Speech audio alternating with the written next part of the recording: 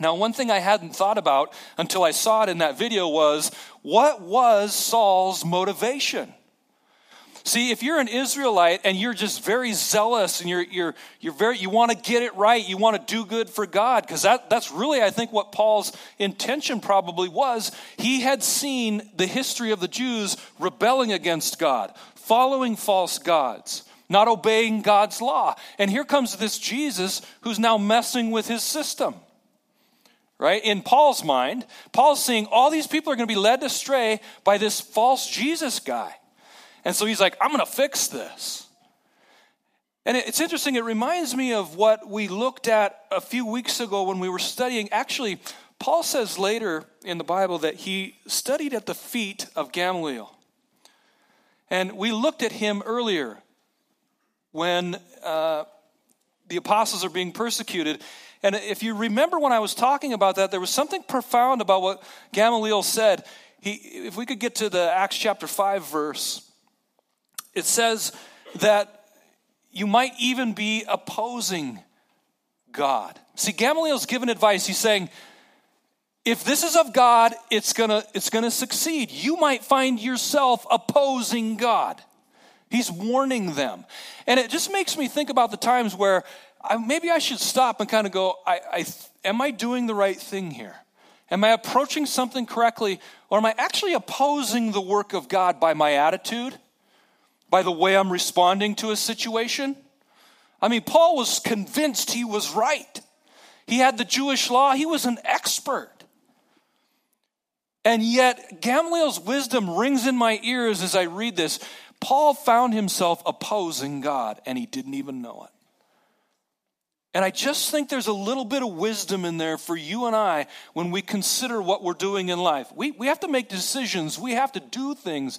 But sometimes we need to stop and go, what is God doing here?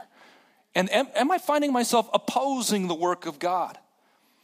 You know, it's the principle that we've talked about a little bit about, is being right always the most important thing? That's a tough one.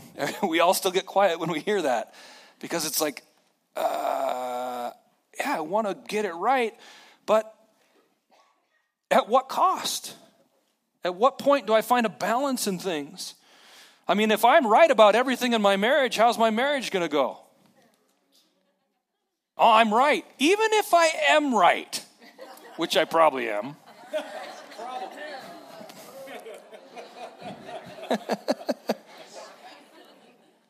Right?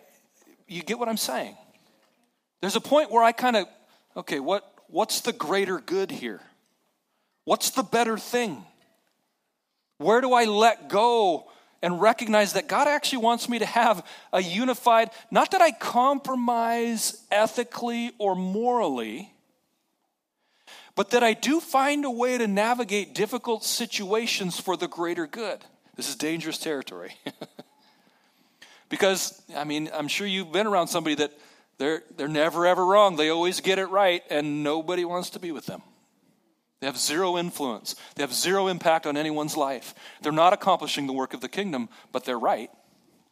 You understand what I'm saying? I think there's something we got to think about here in terms of wisdom, because Paul's actually trapped in this. He's going house to house. He's arresting the Jesus followers. He's throwing them into prison. Later, when Paul says, I have a messenger of Satan, a thorn in my flesh, sometimes I wonder if it's his guilt. How could he ever let go of approving the execution of Stephen? How could he ever forgive himself for doing that? Can you imagine approving someone's execution and finding out he was innocent and you are partly to blame for his execution? Ooh, that would be a hard thing to live with. So let's think about it. We're going to move on from Saul, who is also Paul. Sorry, I didn't mention that. They're the same person, Saul and Paul, who wrote a tremendous part of the New Testament. We'll learn more about him next week and his story. But I just find it interesting. He's ravaging the church. He's persecuting the church. And because of this persecution, people are fleeing Jerusalem. But because of this fleeing, the gospel starts to spread. And we move on into verse 4. Now those who were scattered went about preaching the word. What did they do when they were scattered? They didn't recluse themselves and not talk about what happened in Jerusalem. They start teaching wherever they go. There's a clue for you and I. wherever we find ourselves, wherever our feet tread, wherever we work, wherever our activities are taking place, we're carrying with us a message of hope for the world. And when the church was persecuted and scattered, that's what they did. That's a clue for you and I, how we live. Wherever we go, are we bringing some good news? Are we bringing the truth of this gospel into other people's lives or the situations or circumstances where we find ourselves? That's what they did. I see that as an example to us. And then we start talking about Philip. Philip went down to the city of Samaria and proclaimed to them the Christ. And the crowds, with one accord, paid attention to what was being said by Philip when they heard him and saw the signs that he did. So up till this point, most of what we see and the record of the book of Acts is that the signs and wonders were being performed by apostles. These people who were immediately close to Jesus. And we don't necessarily know what extent that was going outside of that group of guys. But now we see Philip. This is not Philip the apostle. This is a different Philip. Most Bible scholars believe. You can dig into that if you want. But this is a different Philip. They refer to him as Philip the evangelist later in the Bible. And he's sharing this news and he's performing signs and wonders. One thing that you cannot deny reading through the book of Acts, it is full of miracles. It is full of the power of God manifesting in human reality. And I don't think it's there just to wow us, it's there to teach us. We believe that signs and wonders are still a part of the body of Christ today. God still does powerful works amongst us. We may not see it at biblical proportions, but I'm hopeful. I believe it's possible. I don't know about you, but I want to see more of the power of God at work in my community. And one thing that we see as a result of these signs and wonders is that it's causing people to believe. There was a moment in time when Jesus said, if you can't believe my words, at least believe in the miracles themselves. Jesus was demonstrating with power that he is the new king, and these witnesses of this new king are also moving in power as a demonstration to the world around them who the real king is. It's Jesus. He's the one with the authority. He can overcome the natural. He can overcome the supernatural. He's the ultimate authority in this situation. And so they're seeing signs and wonders in the church. And it puts you and I in a very difficult position of having to ask ourselves, what does this mean for us? Now, by and large, a significant amount of the church doesn't believe that signs and wonders are a part of the story anymore. We read them and we're encouraged by them, but once the Bible was finished, there is no more of this. Because there's no need for that to demonstrate the truth of Jesus being king. We don't believe that, so I'm not going to spend a lot of time talking about that. We would look at this and go, there is, to a certain extent, there's examples set for us about what God's people live like, what they bring into the world around them. And so you have to ask yourself some hard questions about what you really believe about the supernatural, what you really believe about the power of God manifesting in your reality. Do you really believe God heals? Do you really believe God casts out demons? Let's look at what it says. They saw the signs he did. For unclean spirits crying out with a loud voice came out of many who had them, and many who were paralyzed or lame were healed. Okay, I just want to point out a couple things that caught my attention in this. You know, a lot of our rationalization in the modern world pushes us to believe that there aren't really demons, there's just like physical infirmities and things like that. And in the ancient world, they just called them spirits even though they were actual physical things. You hear what I'm saying? You know, a lot of people have pushed that direction. I don't know about you, but you don't get healed from a physical thing when a spirit comes screaming in a loud voice out of you. This is how it looked. With a loud screaming voice, evil spirit came out of a person. Isn't that amazing? So it's not just physical. It can't be explained away with just rational thinking. This is their description of the event. They thought this way. They saw the world through this lens. We'll talk a little bit about more in a minute. And verse 8, so there was much joy in that city. In a way, this makes me almost want to weep. I think I want to see joy in my city. I want to see people leave behind the oppressiveness and the depression and the brokenness and experience joy. Why are they experiencing joy? Because the power of God has been visited to them. A good news has come and it's been demonstrated through these signs and wonders. Philip is preaching something. What does it say? When they heard him, they heard what he was saying and they saw the signs and wonders. And there was so much joy. This is like an objective to me. Suddenly I see this in the Bible and I go, this feels like an objective. I want to see joy in my city. I hope you all walk out of here today with some joy at who God is and what he does in our lives. Even if you're struggling, I hope that you walk out of here with some joy, hearing the truth of the early church that is still relevant for us today. Yes. I want joy in my city. Goes on in verse 9, we are introduced to a man named Simon, but there was a man named Simon who had previously practiced magic in the city and amazed the people of Samaria, saying that he himself was somebody great. They all paid attention to him, from the least to the greatest, saying, this man is the power of God that is called great. And they paid attention to him because for a long time he'd amazed them with his magic. I don't know what kind of magic Simon did. Was it sorcery, supernatural magic? Was he an illusionist? I don't have any idea. But they all thought he was pretty cool. But Simon is having an amazing experience. It says, but when they believed Philip, what did they do? They believed Philip as he preached. This is key. There's something really important there. Philip is preaching and people are believing this good news about the kingdom of God and the name of Jesus Christ. They were baptized, both men and women. Here's another thing you see consistently throughout the entire book of Acts. What is the people's response to accepting the message? Baptism. Baptism is a really big deal in the book of Acts. Now, here we are 2,000 years later, and we've seen all kinds of forms of baptism, ideas about baptism. I was baptized as an infant. I don't need to get baptized again. I don't need to get baptized because it's not really necessary for salvation. Look, baptism is a really big deal in the Bible. Okay, and I would encourage you to make a big deal about it yourself. Yes, I do not believe you're saved because you got dunked in the water. I don't believe that. But baptism is an obedient response to God. In fact, we're going to have baptisms. Coming up in August, Lake Day. We're doing a lake day. Out at the lake, we will be doing baptisms. If you've never been baptized, let's get you baptized. Let's demonstrate to the world, I believe. Just like these believers in Acts, when Philip preaches to them, they believe, and their response in belief is to then be baptized. A symbol that I'm washed clean in the new water. I'm made new. The old me is dying. All the things that baptism represents, participate in that.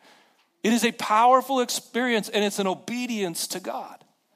So I would encourage you, whatever you think about baptism, reread the book of Acts and tell me it's not important. It's important. Consider it as a response to what you believe. Even Simon himself believed, and after being baptized, he continued with Philip.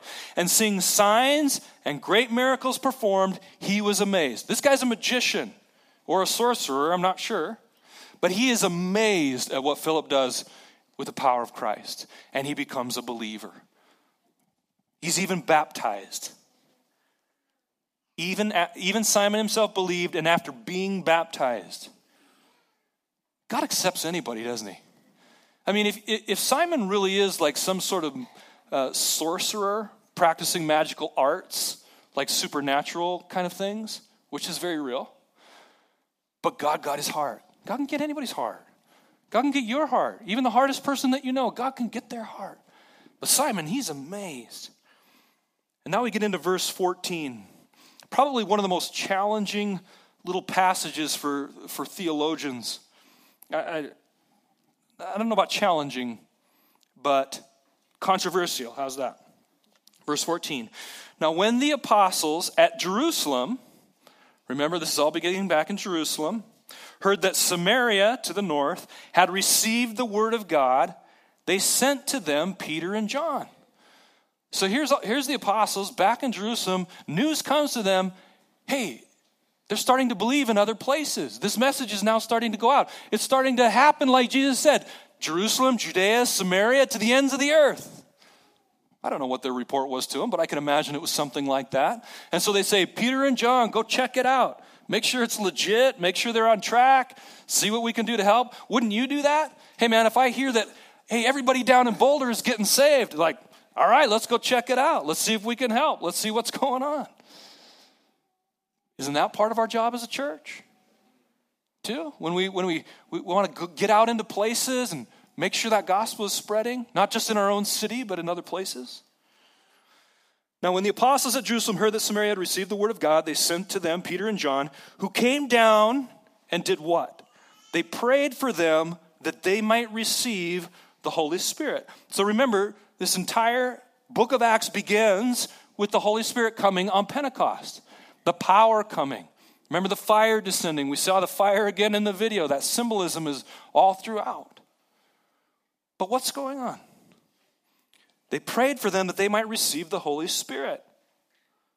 For he had not yet fallen on any of them, but they had only been baptized in the name of the Lord Jesus. They laid their hands on them and they received the Holy Spirit.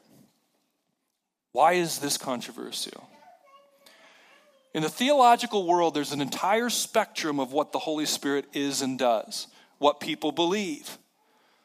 Okay, so when the Holy Spirit came in power and those guys started speaking in tongues, that moment at minimum is at least the baptism of the Holy Spirit. Okay, the Bible refers to it 4 times in the Gospels and once in the book of Acts. And every time it's pointing at the day of Pentecost when the Holy Spirit comes in power. And as a result, miraculous things start happening. Okay, these people are baptized in the Holy Spirit. Now the issue becomes whether or not Christians need to seek an experience of baptism in the Holy Spirit after they're saved. So once you give your life to Christ, do you have all of the Holy Spirit you need, or do you need to go get another experience? You can see how this becomes problematic. Because in some cases, people get really dogmatic about it. Well, you stand on your head until you get a tingle in your arm, and then you pray this certain prayer, and it all happens. You know, okay, let me be more specific. I'm going to lay hands on you, and I'm going to pray in tongues, and I'm going to pray till you repeat after me, and until you pray in tongues, you're probably not baptized in the Holy Spirit. A real systematic, dogmatic, formulated way. Then there's the other end of the spectrum. I got the Holy Spirit at salvation. I don't need anything else. But this passage presents a lot of problems if you think that way. Okay, where's JR at on this issue? I believe that we should be filled with the Holy Spirit. We should continue to be filled with the Holy Spirit. We should be always asking to be filled with the Holy Spirit. And when the Holy Spirit prompts us to move, even if it's towards miraculous things, if you feel like God prompts you to pray for someone for healing, you do it. If you feel like God is encouraging you to pray in a tongue, pray in a tongue. Do it. I don't want to get stuck on the methodology of how that happens. I started explaining this a few weeks ago, and I didn't get very far into it. But for some of us, I don't really know the moment I was saved. I don't remember exactly what it was. I grew up in the church. I got saved 127 times because I was scared of going to hell. That's how it was for me. So what point was I actually saved? The one moment I felt the tinglies, the one moment I had a pick, I don't know. Well, JR, how do you know you're saved then if you don't have evidence of your salvation? I don't need to give you evidence of my salvation. I know I'm saved. It's not a thing. And when it comes to the Holy Spirit, there are evidences of the Holy Spirit. We see them happen. But do we see them going around saying, are you praying in tongues? Oh, you're not. You must not be full of the Holy Spirit. Like, I get it. There are evidences of the Holy Spirit in the book of Acts. There's actually evidences of the Holy Spirit in the entire Bible. But in the book of Acts, the 2 evidences we see are prophecy and speaking in tongues. But the problem that we've done with that is we've taken that and then going, if you don't do these things, you're not full of the Holy Spirit. But then I see the Bible repeatedly describing people as full of the Holy Spirit. Peter got up at Pentecost, and it says Peter being full of the Holy Spirit. Or when Peter gets up on the trial, he gets up, Peter being full of the Holy Spirit. It doesn't give us evidence of that, but they knew he was. Isn't that interesting? He didn't pray in tongues for them to show them that he was full of the Holy Spirit and then give them. Do you understand what I'm saying? Yes. Okay, so here's where I'm at as an individual. Is that when you get saved, the Holy Spirit is there. He's a part of your life. He's a part of that salvation process. It doesn't happen without it. And I think from there, God invites you on a journey of a relationship with the Holy Spirit where the Holy Spirit is empowering you. And ask and keep on asking. Or we see this situation here. They haven't had this experience yet. How did that experience happen for these guys? The apostles came, they laid hands on them, they prayed for them that they would receive the Holy Spirit, and the Holy Spirit fell on them. So if you're in a situation where you go, I don't know if I'm full of the Holy Spirit, I don't really sense that or haven't sensed it for a long time, why don't you come get some prayer? I'd be happy to lay my hands on you and go, Lord, fill this person with your Holy Spirit. Empower this person to be who you've called them to be. Move in signs and wonders or whatever way you want to move in their life. This is an example for us, I think. Now, there's a lot of reverse engineering that gets done to say, well, this is just a unique experience and it's not meant to be. But I'm just not convinced of that. I just read through the book of Acts and I see over and over and over people full of the Holy Spirit. They're moving in power. And I've had both experiences as a young person. In one situation, not believing in the power of the Holy Spirit at all, or the baptism of the Holy Spirit. And then part of my life, I was in a Pentecostal church where it was, you prayed in tongues or you weren't filled with the Holy Spirit. Prophecy wasn't even a thing. It was just all about tongues. Because out of the Azusa Street revival in the early 1900s, tongues was a major sign that came out of that huge revival in California. And it was amazing work of God. Like, that's undeniable. It was just amazing. And why God chooses to use something like tongues is beyond me. I have no idea. I'm not sure that's what I would choose. But that's what he chooses. That's what he does. And when a church gets birthed out of a movement like that, they tend to institutionalize those things. And God keeps moving on, and they just camp out in that same spot forever and ever. And so I feel like, in a way, I'm a recovering Pentecostal. You know, that was a lot of my experience, but I've grown beyond some of that too. In fact, some of that got reverse engineered to the point where if you don't pray in tongues, you don't have the Holy Spirit. And if you don't have the Holy Spirit, then you're not saved. I'm like, wait a minute. Now you've just turned all the theology on its head. This doesn't make sense. A lot of you are like me, you had serious moments of insecurity in your life because of what you did or did not feel or experience. So there are a lot of extremes here. We have to just be patient and objective and read the scripture and learn from God and let him lead us in this. Let's not get too stuck on something. So whether you go through the laying on of hands and praying in tongues to know that you're full of the Spirit, or you just woke up one day and knew that you were, I don't know that it matters that much how you got there. Get there. Do you understand what I'm saying? There's just got to, I don't know, there's something in this that I think we have to keep wrestling with, because Jesus is building his church. It doesn't say Jesus built his church and he's done now. He's still building it through you and I, and we're still learning and we're still growing and we're still developing. And I think we need to keep wrestling with some of these issues. My encouragement to you, though, is to be filled with the Holy Spirit. Ask God. What did Jesus say? Good Father gives good gifts. He gives the Holy Spirit to those who ask. Ask, ask, ask, ask, and keep asking. We see repeatedly that the adjective given to some of these guys is that so-and-so full of the Spirit. Why did they feel the need to add that little adjective in there anytime anything amazing happened? Because something amazing happened. They could tell they were full of the Spirit, something. And we just have to wrestle with what those things are. But let's not just dismiss them in rationale. I want to read something to you. I'm not necessarily recommending this book yet. Okay, it's called The Unseen Realm by Michael Heiser. But so far I like it. How's that? We'll just leave it at that. But he did capture some thoughts for me that were really helpful. Because I think extremes and dogmatism, do you know what I mean by dogmatic? No. Okay, let me explain. Dogmatic is like ultra rigid formulation. It's like I have to put in the name of Jesus at the end of my prayer or it won't be valid. That's kind of a dogmatic approach. I need some better examples. You have to have someone lay hands on you. You have to pray in the tongue. It has to be in under 10 minutes or less. Whatever. Very rigid, unflexible. It's like, in some faiths, if you go to confession, like you don't have to really mean it necessarily, but if you go sit in a booth with a priest and you confess your sin, you're going through the actions, but there doesn't have to be any sort of actual heartfelt thing. I'm just doing what I have to do. That's kind of dogmatic as well. Is that okay, Jeff? Do you have other good examples? All right, well, we'll move on. I don't want to drag us down a rabbit hole here. But I think extremes and inflexibility don't help us. And this guy describes kind of both sides of us. He's talking about the supernatural, which is kind of in line with what we're talking about, what we see in Acts. And he talks about this. There are two basic reasons. This guy is not a charismatic, although he embraces a lot of it. There are two basic reasons why non-charismatics tend to close the door on the supernatural world. Okay, this is not necessarily us, but maybe you struggle with some of these things. One is their suspicion of that charismatic practices are detached from sound exegesis of Scripture.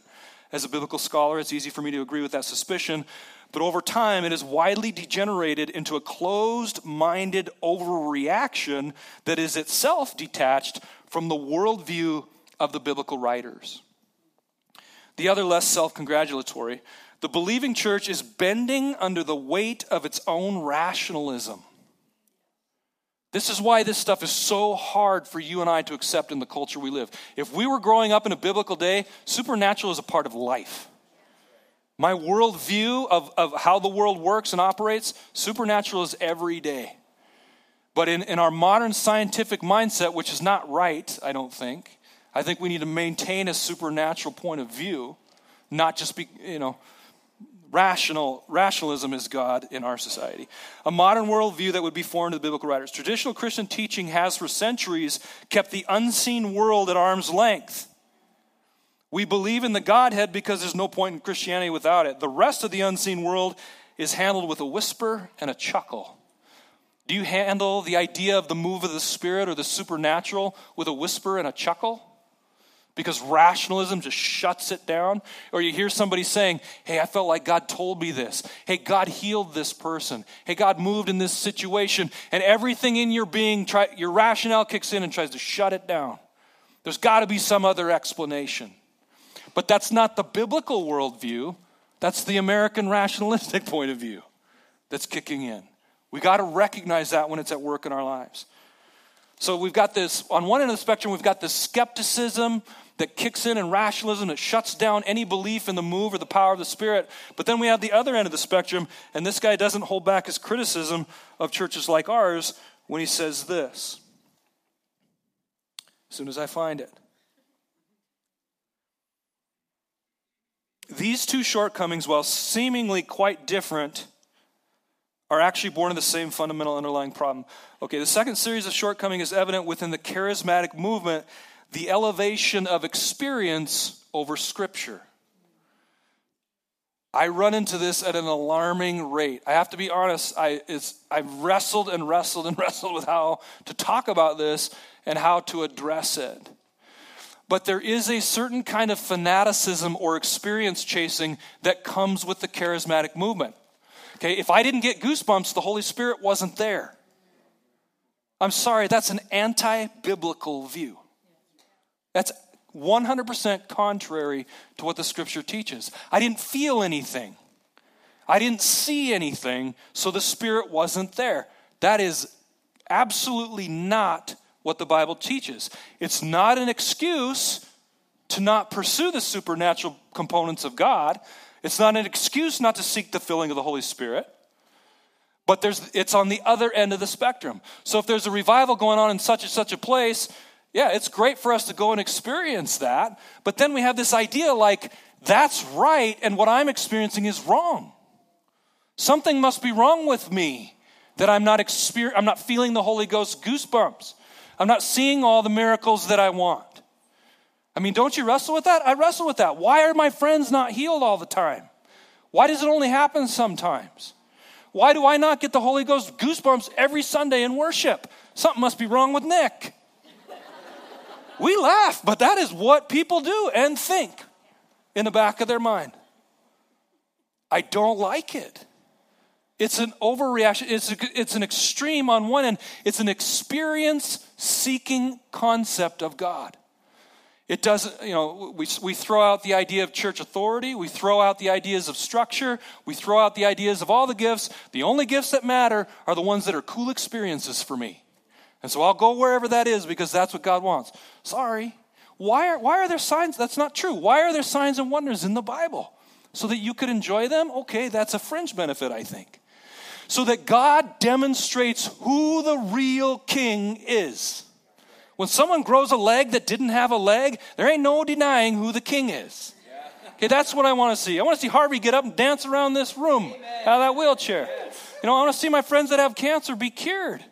Not so I can be cool or you can be cool and we can go, yay. But so our city can have joy. So people can go, wow, God is the king.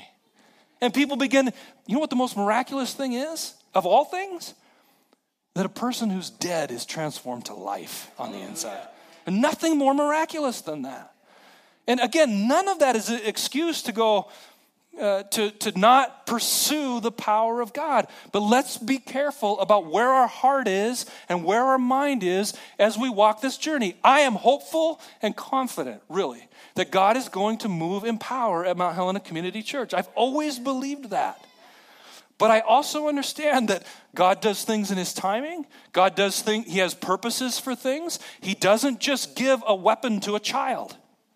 Okay, he doesn't put 1,000 fish in a 2-foot wide fishing net. He's building maturity. He's building healthy thought. He's building strong community. He's building a people with a missional mindset. And when he pours his power into something like that, we can catch what he's bringing our direction. Are you picturing what I'm picturing here? I hope you're catching a little bit of vision here. But it's a process and it's a journey. So, we want to embrace the supernatural power of God like the early church. We're not experienced thrill seekers, and we're definitely not cessationists. We believe in the power of God here and now. Let's keep wrestling with him for that and about that. And that's as far as I can go today. Would you stand, please? Okay, here's the thing. As a response to this word this morning, to what we've read, I'm telling you, be filled with the Holy Spirit. If you've got to ask somebody for prayer to be filled with the Holy Spirit, do it. If you want to go home tonight and kneel by your bed and say, God, fill me with your Spirit, do it. Do not neglect that powerful gift that God has for you. You cannot live an empowered Christian life without the Holy Spirit right there working in power in you. Respond to him today. Lord, I thank you, God, for your power. God, for your Holy Spirit that gives us what we need to do what we need to do. From the little things to the big things. Like Philip even, the casting out demons and the paralyzed people being healed. Demonstrating your authority and your kingship in the world. God, that's so exciting, Lord. And I pray, Lord, that you would continue to move forward with entrusting us, Lord, with demonstrations of your power in our community. Lord, we want to see a great number of people come to believe, just like these guys did. We want to see great joy in our city. We want to be a people who are trustworthy with your power, not like children just being entertained by it, but that we understand the greater purposes behind what you're doing. God, lead us, I pray. Help us to be faithful followers of you. Lord, I pray for the individuals in this room who just are wrestling with different aspects of this message today. Whether we're on one end of the spectrum where we find it very hard to believe that God would do these kind of things today, or we're on the other end of the spectrum where maybe we're just a little bit thrill-seeking and not necessarily grounded in the scripture about the things that we believe. Wherever we're at, draw us close to you. Lead us, teach us, transform us. Thank you, Lord, for each one that's heard this word today. And I pray that it would go out and do what you send it out to do. In Jesus' name, amen. Have a great holiday week, you guys. We'll see you back here next Sunday.